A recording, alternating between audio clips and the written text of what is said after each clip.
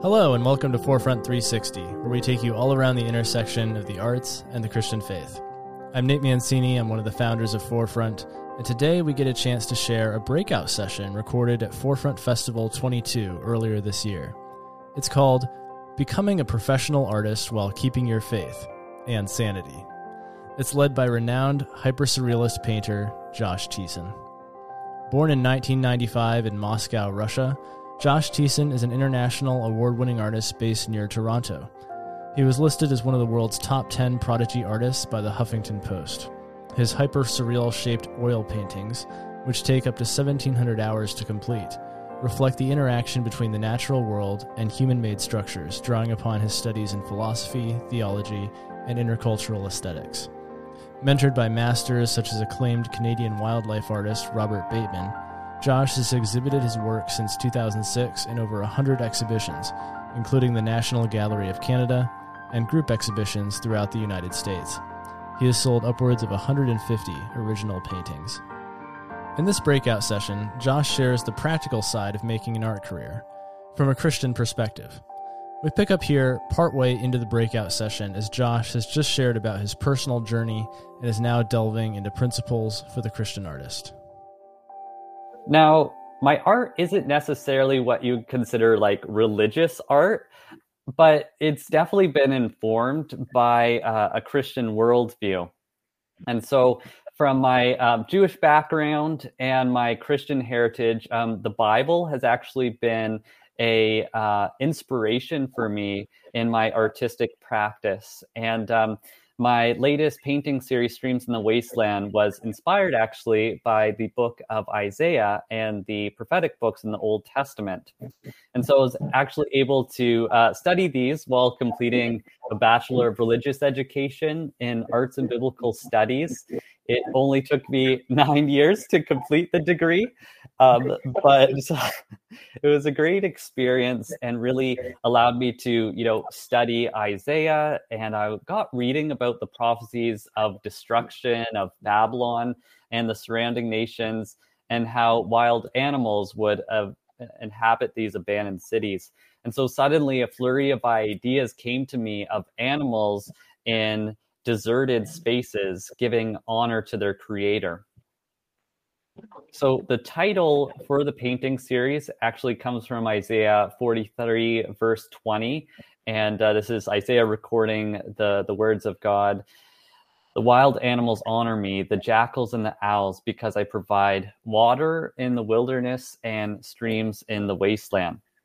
So in the paintings, you'll notice that the wild animals actually have dominion over human civilizations, implicating humankind for ignoring the Creator's call to care for the earth.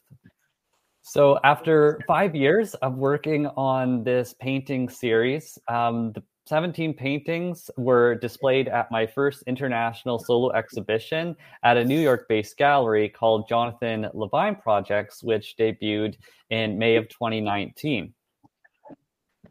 But years earlier, I'd actually taken a huge risk starting this unusual body of work without any promise of a solo exhibition.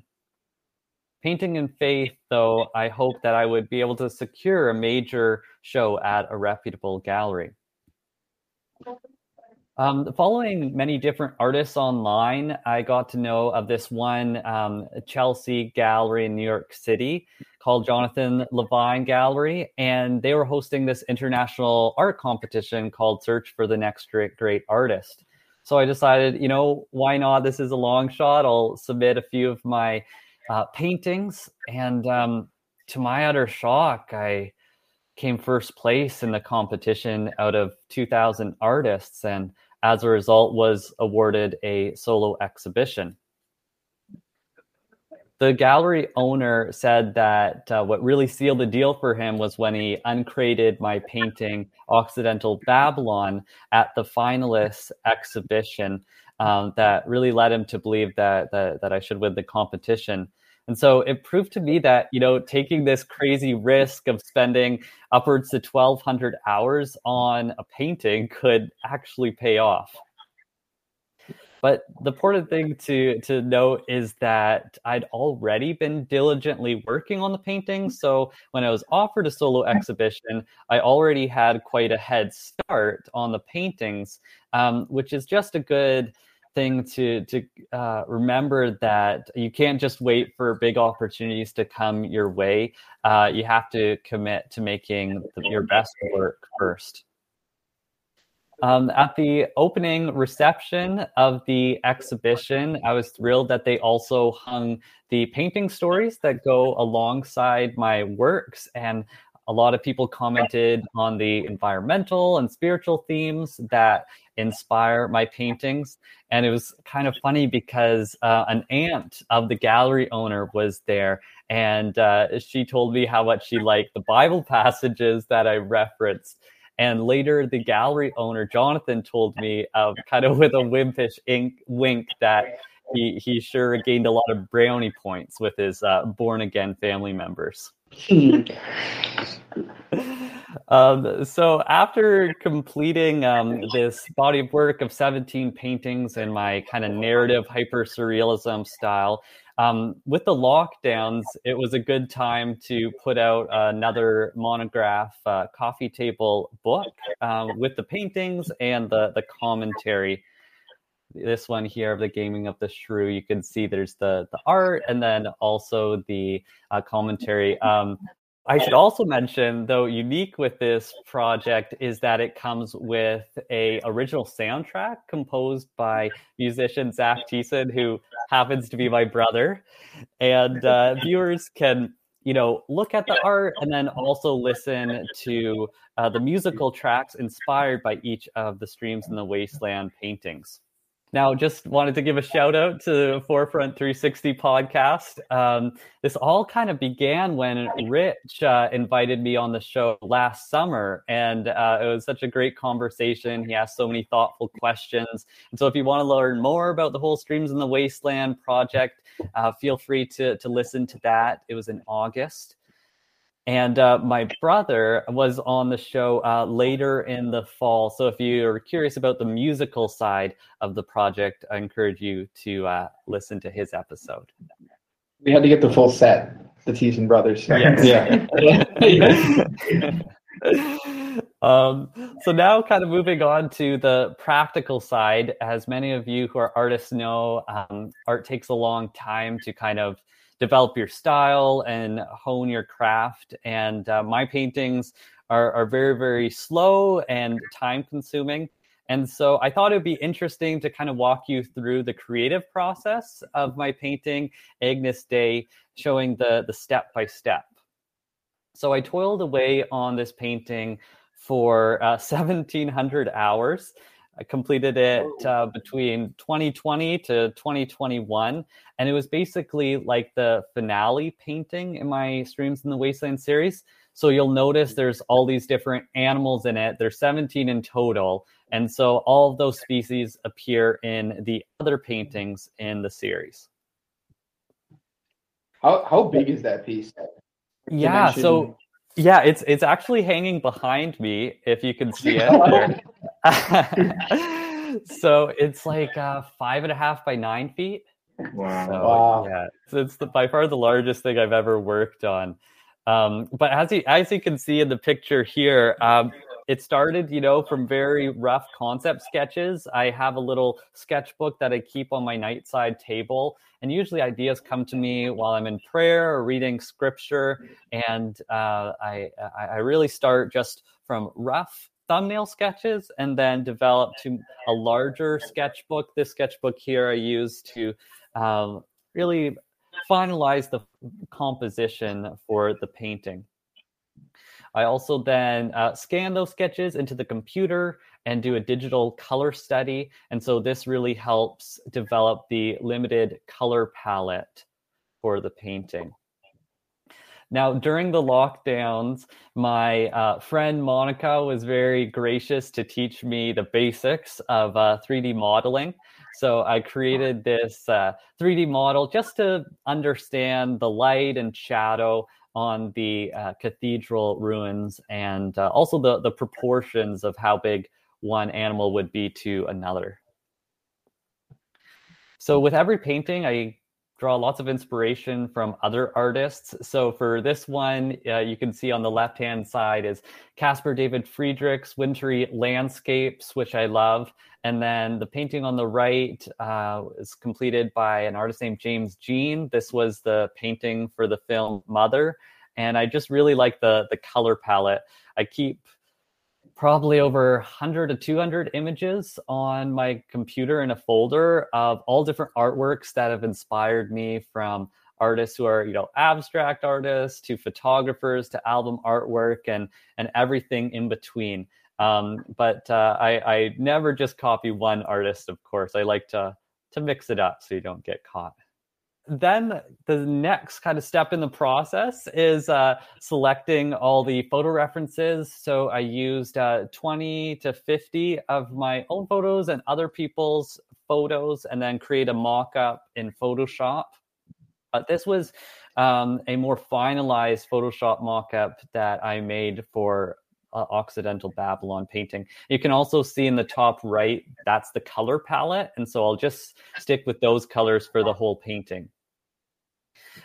Here is a picture of the shop. My dad is very gracious to build my panels. I pay him and everything. He's a very good woodworker, and we got a CNC machine so that they can be cut out very accurately. There is the priming of the painting with gesso and lots of sanding, so it's very smooth to begin. And then I transfer the drawing with charcoal, and then I seal the drawing with Winsor Newton's fixative spray so it doesn't smudge when I start painting.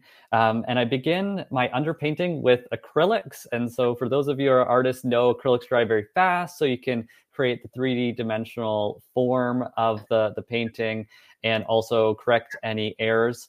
I use this Stay Wet palette, which is in the bottom of this photo, which keeps the acrylic paints moist and wet so they don't dry out on me. Then I transition to the oil paint. And so I premix all of my paints and store them in these aluminum tubes. I have one here. And for Agnus Dei, I had the most premixed tubes of any painting I've worked on. There were upwards to 100. So it was basically like a glorified paint by number. With my paintings, I always start background to foreground, working, with larger brushes, and then I switch to smaller, more detailed brushes. And I also, blend the paint using, a soft mop brush, which is more like a makeup brush. So I then finish, with the very fine detail in the end, in the foreground.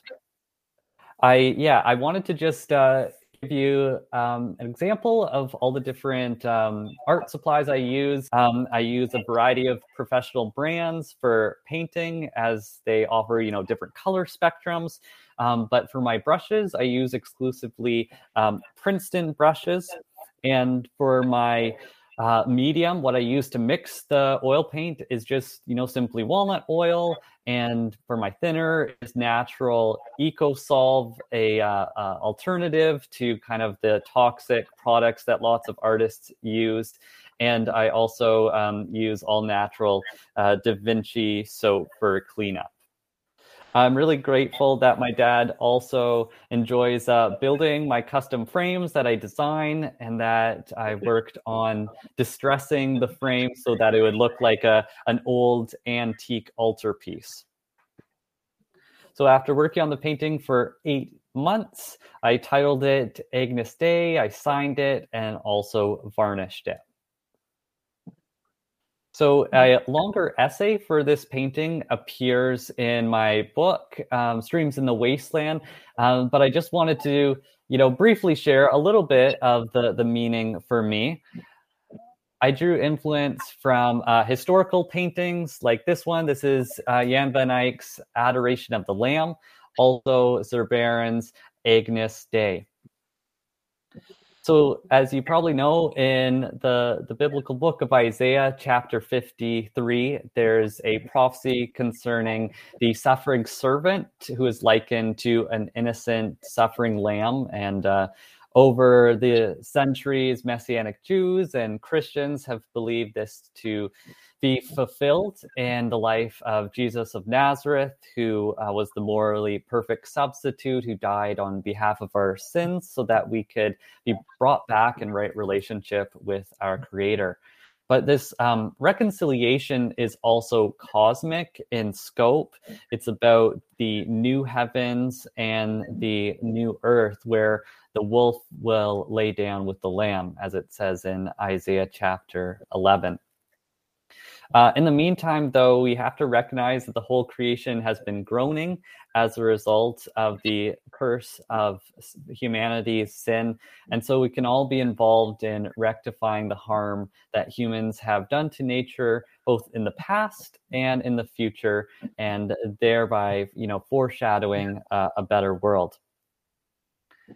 After completing this painting last spring, I was just floored that my New York gallery, Raised Contemporary, wanted to display it at the very front of their booth at the LA Art Show, where thousands of people came to see the painting and all their paintings in the booth. But the gallery owners noted that mine was especially photographed, and people also read the story accompanying the painting, so it had a real testimony to many people there. Now, the downside was the painting didn't sell, and that is usually more common for large paintings. They tend to take several years before they sell. But I said you need a pretty big wall for that. I know you do. yeah. Not everyone has the wall space, that's for sure. So the art of visit. So basically, that experience with the LA Art Show. It's kind of a microcosm, though, of the challenge of being a Christian artist in the art world and wanting to have, a message through your art, but also needing to sell your art at the same time. And so, I have to be honest with you that while I have sold over 150 original works, I've found that the paintings that are more overt in my Christian faith tend to be harder to sell. Mm-hmm. The elephant in the room is that very few Christians are collectors of original art. Surprise, surprise. While many Christians have purchased my prints and they spent, a few $1,000s on smaller original paintings of mine, most of my paintings tend to sell to non-Christians. Although, none of the gallery owners or the magazine editors who have featured my art have been Christians. They've been very, very supportive of my art, which I've been so blessed to have their support of my work. Like the collector here, who he and his wife have purchased 7 of my paintings. And they're actually now considering buying another, which is crazy. I don't know how they have wall space. It might seem that I'm successful by average artist standards, but it's not been easy pursuing a fine art career as a Christian. But I guess for me, like, I have a missionary heart, and I feel like God has called me to this world of people who are largely unreached by the gospel. And I am blessed to be part of something that's called Incarnation Ministries. And through that, I have donors who help supplement my income. That being said, there are many different things that I've learned over the years that you can be doing to increase the chances of selling your work. When I talked to Rich about what he wanted me to talk about at the conference, he asked if I would speak a little bit to the business side of developing an art career. I admit that as an artist, I don't have a really great sense for marketing or business. So all this has been quite a steep learning curve for me. And I've been really thankful to professional artists who helped me at a young age They passed on a lot of helpful information to me and also helped me avoid the pitfalls that could be before me. I also attended seminars at a local art museum, which proved to be very helpful for marketing art, like working with galleries, art festivals, and promoting your work online. I think the main difference with me is that I generally followed through on all the advice that people gave to me. As you know, many artists are prone to kind of pushing off all the things that they don't like doing, like, submissions and social media or email newsletters, all the things we don't like doing because, of course, we want to paint. We want to do our creative work because that's the fun part. A book that I found helpful is Carfax Information for Artists. It's very relatable to even people in the States. There's lots of helpful information, as well as a book by Maria Brophy. She has a podcast. She's an art marketing consultant and gives out a lot of free information. The reality is there's so many different ways to make an art career these days, and many different business models. And there's so many more ways, more avenues to sell your work independently. I mean, you have the internet, social media, emails, newsletters are still a great way. You can, stage your own art exhibition in your home, which is what I did for 10 years. We staged annual open houses in December, right before Christmas, and I made invitations and passed them out to local businesses. And so really, I found just starting with your local circle, your local group of family and friends, and moving out from there is really how you start building a following. And so I'd also suggest just looking at the websites of established artists whose style is similar to yours and see, what galleries they're part of or guilds, but just remember that their path might be different than yours, so you don't have to duplicate it necessarily, but you can also learn from other artists, from their successes and failures. As an artist, you have to get used to a lot of rejection. But you can't get discouraged. You can't give up. I mean, I've been at this for over a decade, and I still get emails of rejection, and it's still hard. So you have to develop a little bit of a thick skin. But, if you keep working hard at your art and keep getting it out there, you'll definitely increase your chances of selling the work, which enables you to keep doing what you love and also to share it with other people who will also enjoy your art. I think having a Christian community is also really important and an excellent resource for artists of faith to have a biblical and theological foundation. It's a great place to find encouragement and support. And so I just think what Forefront is doing is so awesome. And I hope you guys still stay connected with Forefront in the coming months. Several years ago, I was involved in starting an art gallery at my church. And over the years, I've been part of an inter-church arts group, which I've helped co-lead. During the pandemic, we did monthly Zoom calls, and we watched a video series on what it means to be an artist of faith, as well as we shared the art that we are creating, and also just prayed with one another too. As the Apostle Paul says in Romans 12:15, we're called to rejoice with those who rejoice and mourn with those who mourn. And so applying to this to the creative community, we're called to encouragement rather than competition, and also just bearing one another's burdens, as it's hard being an artist. And I think especially during the pandemic, it's been harder.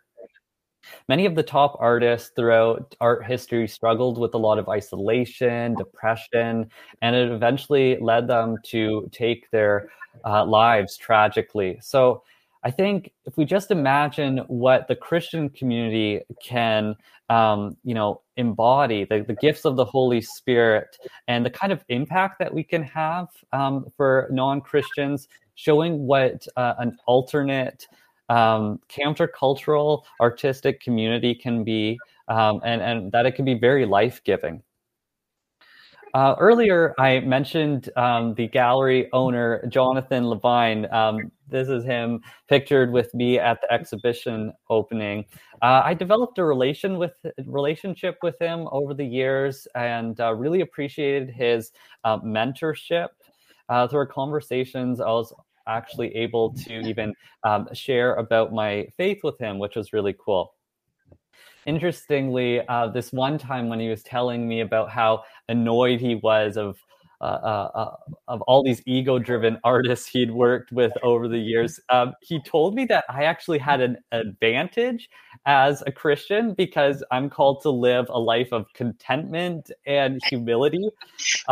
So it was really surprising to be told by a secular Jew that, the key to, keeping my head and staying sane in the art world was my Christian faith. It was neat. It was weird to hear, but I mean, he even admitted like the art world is such an absurd place, and so many artists are just trying to work their ways up the social ladder that he really saw humility as something that was lacking. So we've had some interesting conversations.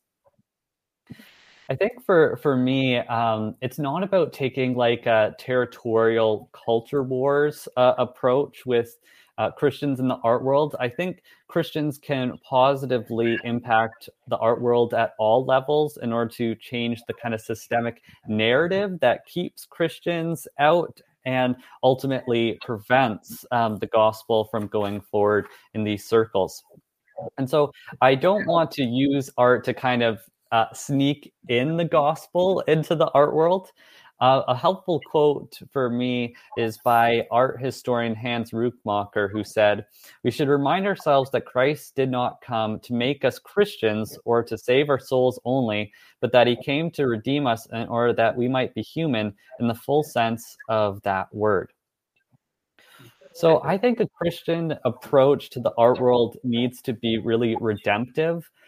Instead of calling Christian artists out of the world, we need to be calling Christian artists into the world, kind of like it says in John 17:15. And we have to recognize the intrinsic value of the arts and all of the levels of the art world, from galleries to art fairs to auction houses and artist studios, as these are God-given structures that can either be redeemed or they can be perverted. And so the kingdom of God is holistic, and in an ultimate sense, there's no space in society that is too lost to be restored. Art world is a beautiful place, and I know the Holy Spirit's already at work in the lives of many artists and gallery owners. But of course, it's also a very deeply flawed world as well, with lots of corruption and tax evasion. There's this funny Instagram account. It's like satire called Jerry Gagosian, and it's just hilarious if you want to check it out. But it really exposes a lot of those flaws in a funny way. The art world that I envision for the future is one in which Christian imagery is not just more accepted, but an art world that ultimately wants to submit to the way of Jesus and really benefit from the healing power of the Holy Spirit in a place where people are often, very depressed and searching for meaning, and even sometimes nihilistic. And I know that this might sound pretty idealistic or ambitious, but I think as artists, this is the kind of kingdom that we're called to participate in the new heavens and the new earth. Whether you're an author, a musician, a visual artist, actor, or a visual artist like myself. I'd like to just now conclude with Eugene Peterson's translation of the Sermon on the Mount, which says, "We're here to be light, bringing out the God colors in the world." And so I guess I just want to leave you with the idea that we all need to endeavor to illuminate the deep hues of the kingdom in our respective artistic fields, and really pray for the Holy Spirit to illuminate what our calling is and how we are to be Christians in the various spaces that God has called us to. So I hope you enjoyed my talk. Again, thank you very much for coming out. I hope it's been helpful. Feel free to connect with me on social media. I'd be happy to answer any more questions that you might have. If you're ever driving through Canada in Ontario, you're always welcome to drop by my studio gallery. I'm also going to be hopefully doing a solo exhibition at my New York City gallery, Raise, later this year. So maybe I'll see you at the opening reception. Yeah, thanks so much for listening. And I guess now we have some time for questions. I actually have a question for you that's more a practical, if you don't mind me starting off. But yeah, how do you come to, like, when you were moving from being, I guess, an amateur artist to, the artist that you are now, how did you decide what to price your pieces at? And the reason why I asked that is because I have done art shows locally, very amateur art shows, and really struggled with feeling I've gotten advice on how to price a piece, and to me it feels absurdly high. I'm like, why would someone, whatever. So how did you come to that? Yeah, it's a great question. I think one thing you have to recognize that there's many different ways of pricing your work. So you'll get a different answer from many different artists that you ask, which I have over the years. Like some artists would price it by per square inch. So it's like a formula for that. Other artists price it by time. But generally I find it's a mix of also what your accolades are, like how many exhibitions you've had, how many awards you've received. And so I would also see that okay, where are you showing your work? What kind of price point are there artists similar to you pricing their work? But then it's also challenging because it's also the artist's name that also factors into it. So I could just share what I did in the early years was that I got advice like that. Artist mentor of mine when I was 10 years old, she helped me price the works. I think they're around $65 to $200 in my first exhibition, when I was 11. And then eventually the prices started going up from there to a couple $100. The swan painting, Nesting Trumpeter Swan, was $2,800, and that was after being with Bateman and just meeting the other professional artists there. They helped me price my works, and then the prices have gone up from there over the years. So it is a tricky thing, but as long as you find a formula for yourself that works, you can be consistent.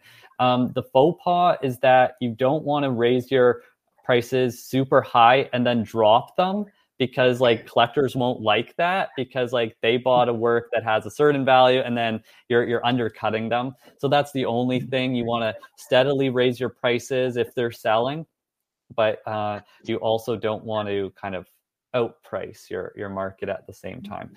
But generally, I think beginning artists price their work too low, I find generally. So don't be afraid of putting a good price on your work. Cool. I got a question. I have quite a few, but I'll save some time for other people. But just a lighthearted question first. Do you ever miss a painting after you sell it? Yeah.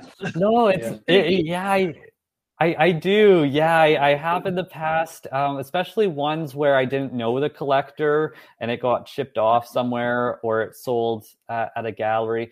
I mean, one of the benefits is that because I've sold most of my work independently through my studio, I've met a lot of the people who have purchased my art. So I know they're going to a good home and that they're going to be loved and cared for. But I mean, to be honest, there's some paintings that I'm actually happy to let go because they just start bugging me. I start seeing my mistakes in them and I'm like, oh, okay, that one can go now.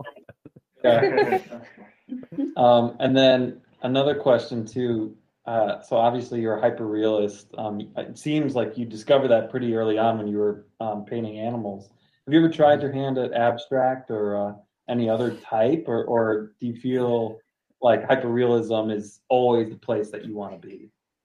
Yeah, I have tried cubism and abstract expressionism, and I was pretty young when I experimented with those styles.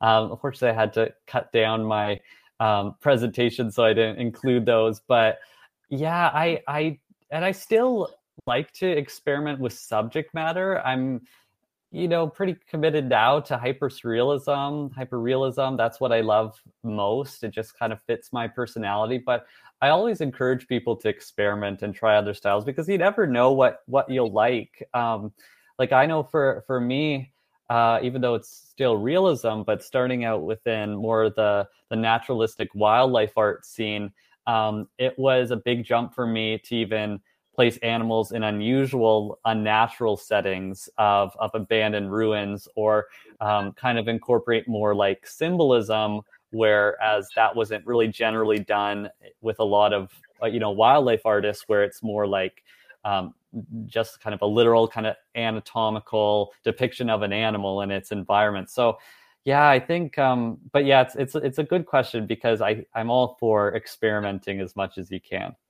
Cool, thanks. I have just a quick one. When you say it takes you, 8 months or 6 months or whatever to paint a painting, I'm an old-fashioned guy. So is that 6 months of 8 hours a day? Or is that like I paint for a week and then I take a week off to get a vibe, and then I start again? Yeah, generally it has been working on just one painting at a time. I think with Agnus Dei, I did put it on hold for 1 month to do another smaller work. That is the challenge about doing a large painting, is that you don't then have a lot of smaller works in between to provide for shows. So it just really depends. Some artists like working on multiple pieces at once to keep, creatively active, keep the juices flowing, so to speak. But I mean, for me, I like working one painting at a time. And yeah, I do try to paint around 8 to 10 hours a day. I mean, of course, there's the administrative work too that you have to do. But yeah, it's a good question. Thank you.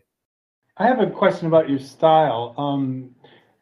Early on, you showed pictures of the lion's face and then the swan and, realism. When did you how did you find your voice which actually depicts who you are as distinct from others? Yeah, it's such a good question. And it's one that takes time. And I just found that I kind of alluded to it earlier, but I was starting with more like the traditional wildlife work. But then I felt in the early years, I hadn't really integrated my faith as much into my work, not like intentionally or anything. But then I felt when I was more free to not kind of fit a certain mold of the wildlife artist, so to speak, that I then started noticing, contemporary artists there's kind of this new contemporary movement, it's called. And I thought, maybe I should create work that more accurately reflects my full range of interest, because I was also studying theology and biblical studies. And so I thought, maybe this is something I could incorporate into my work. And then also you'll notice that my paintings are usually shaped, so they're non-rectangular. And that's really intentional because I wanted to find something unique that I can do within the hyperrealism style to kind of break out of those that quadrilateral format. So I think it gradually happened over time where now I have a pretty good idea of what my work is about. And so not being afraid of letting kind of the unique quirks of your personality come out in your art, and not feeling like you have to fit a certain mold. I just see so many artists, trying to copy other artists. And so trying to create your own kind of visual vocabulary, and even writing down a list. Okay, what are the hallmarks in every one of my paintings that I'll want to include? Or at least what are some things I won't include in my painting? or the kind of style that I use. I know like I have a list of things. There usually has to be like a combination of an animal, usually a human civilization, a relic of some sort, and then there has to be some symbolic component as well. And my paintings are all set in a certain time of day, kind of the golden hour lighting, and there's usually a very limited color palette. I never paint with pure black or pure white. I always tint it with color. So all these little things that most people wouldn't notice, but I notice that hopefully make my work unique. But that's something, each person kind of has to figure out. But it's helpful just to write things down that you want to always have in each painting. So just to follow up on that, I mean, you're totally working from inside out. In other words, you're not trying to fit into some sort of scope of what you discovered out there in the art world. You're not trying to splice yourself in. You're going from inside out. What the results are is arbitrary and unique to you, and then that can be placed in society however it does. Is that the way you work? Yeah, and to be honest, that is the hard part of working that way, because you find that there are these like camps within the art world. Like the art world is very kind of disconnected in some ways. Like there's one part of it that they'll know all their artists, but they don't know all these other artists in another place of that. And so I think you make the work that you feel most passionate about, and then you find the kind of genre or subculture out there that appreciates that art. And usually you can find people that will like the work that you do. And sometimes that means, following, like I know for me, like doing research about, okay, what kind of galleries show this kind of work that I'm doing. I'm obviously not going to, apply to a gallery that wants just abstract and conceptual and minimalist art. I have to go to a gallery that values, the old masters technique of realism and craftsmanship. So you do have to find the right people, and collectors will appreciate that. Thanks for listening to Forefront 360. If you enjoyed this episode, be sure to subscribe on your favorite podcast app. Then leave us a review or hit the share button to send it directly to a friend. If you're a creator or art enthusiast and you'd like to be on the show, let us know over on the Get Involved page on forefrontfestival.com. Until next time, keep pursuing authentic faith and excellent art.